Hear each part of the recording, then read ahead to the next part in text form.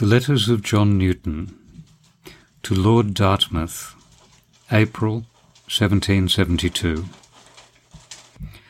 My Lord, my two last letters turned upon a mournful subject, the depravity of the heart, which impedes us when we would do good, and pollutes our best intended services with evil.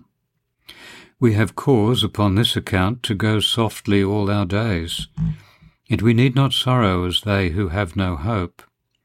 The Lord has provided his people relief under those complaints, and teaches us to draw improvement from them. If the evils we feel were not capable of being overruled for good, he would not permit them to remain in us. This we may infer from his hatred to sin, and the love which he bears to his people.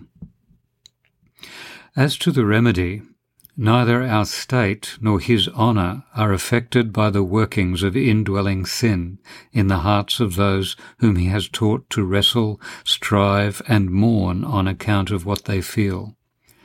Though sin wars, it shall not reign, and though it breaks our peace, it cannot separate from his love. Nor is it inconsistent with his holiness and perfection to manifest his favours to such poor denied creatures, or to admit them to communion with himself, for they are not considered as in themselves, but as one with Jesus, to whom they have fled for refuge, and by whom they live a life of faith. They are accepted in the Beloved. They act from a principle of love.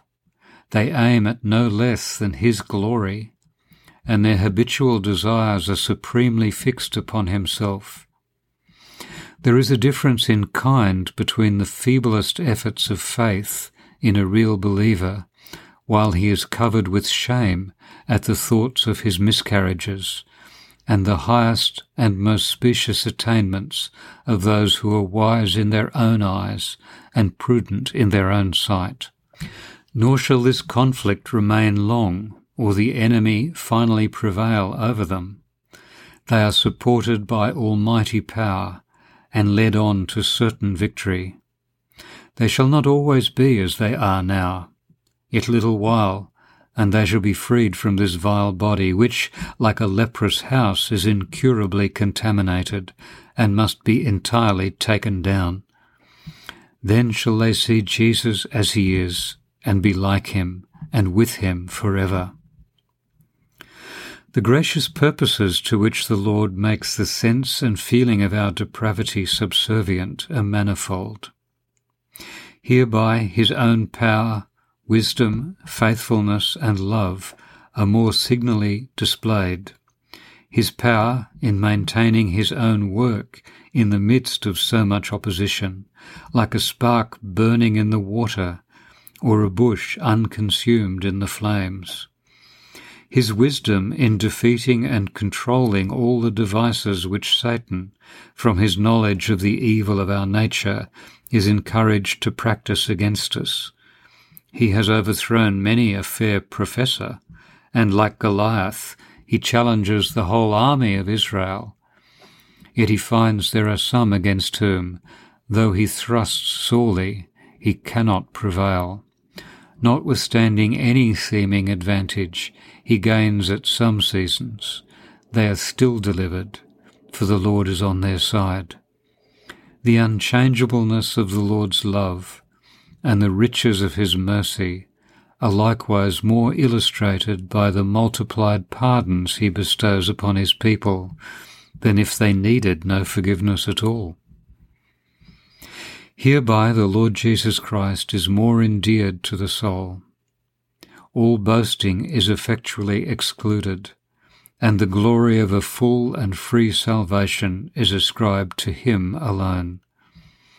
The righteous are said to be scarcely saved, not with respect to the certainty of the event, for the purpose of God in their favour cannot be disappointed, but in respect of their own apprehensions, and the great difficulties they are brought through. But when, after a long experience of their own deceitful hearts, after repeated proofs of their weakness, willfulness, ingratitude, and insensibility, they find that none of these things can separate them from the love of God in Christ. Jesus becomes more and more precious to their souls. They love much because much has been forgiven them. They dare not, they will not ascribe anything to themselves, but are glad to acknowledge that they must have perished, if possible, 1,000 times over, if Jesus had not been their Saviour, their shepherd, and their shield.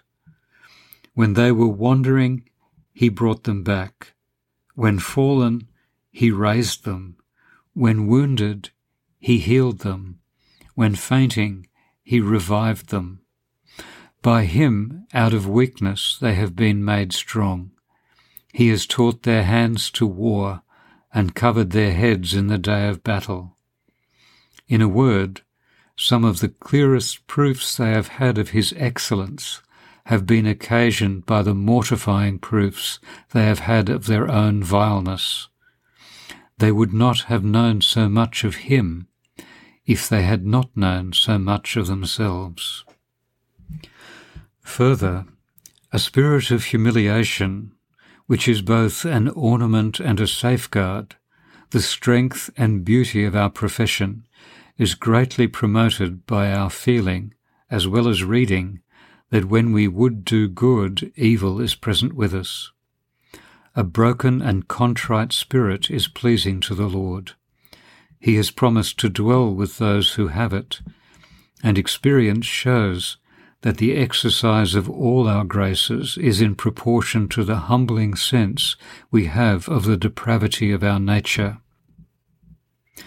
Whoever is truly humbled will not be easily angry, will not be positive and rash, will be compassionate and tender to the infirmities of his fellow sinners, knowing that if there be a difference, it is grace that has made it, and that he has the seeds of every evil in his own heart.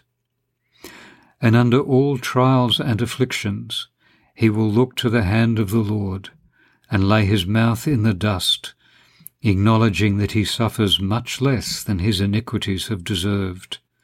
These are some of the advantages and good fruits which the Lord enables us to obtain from that bitter root, indwelling sin. I am, with great deference, etc., John Newton.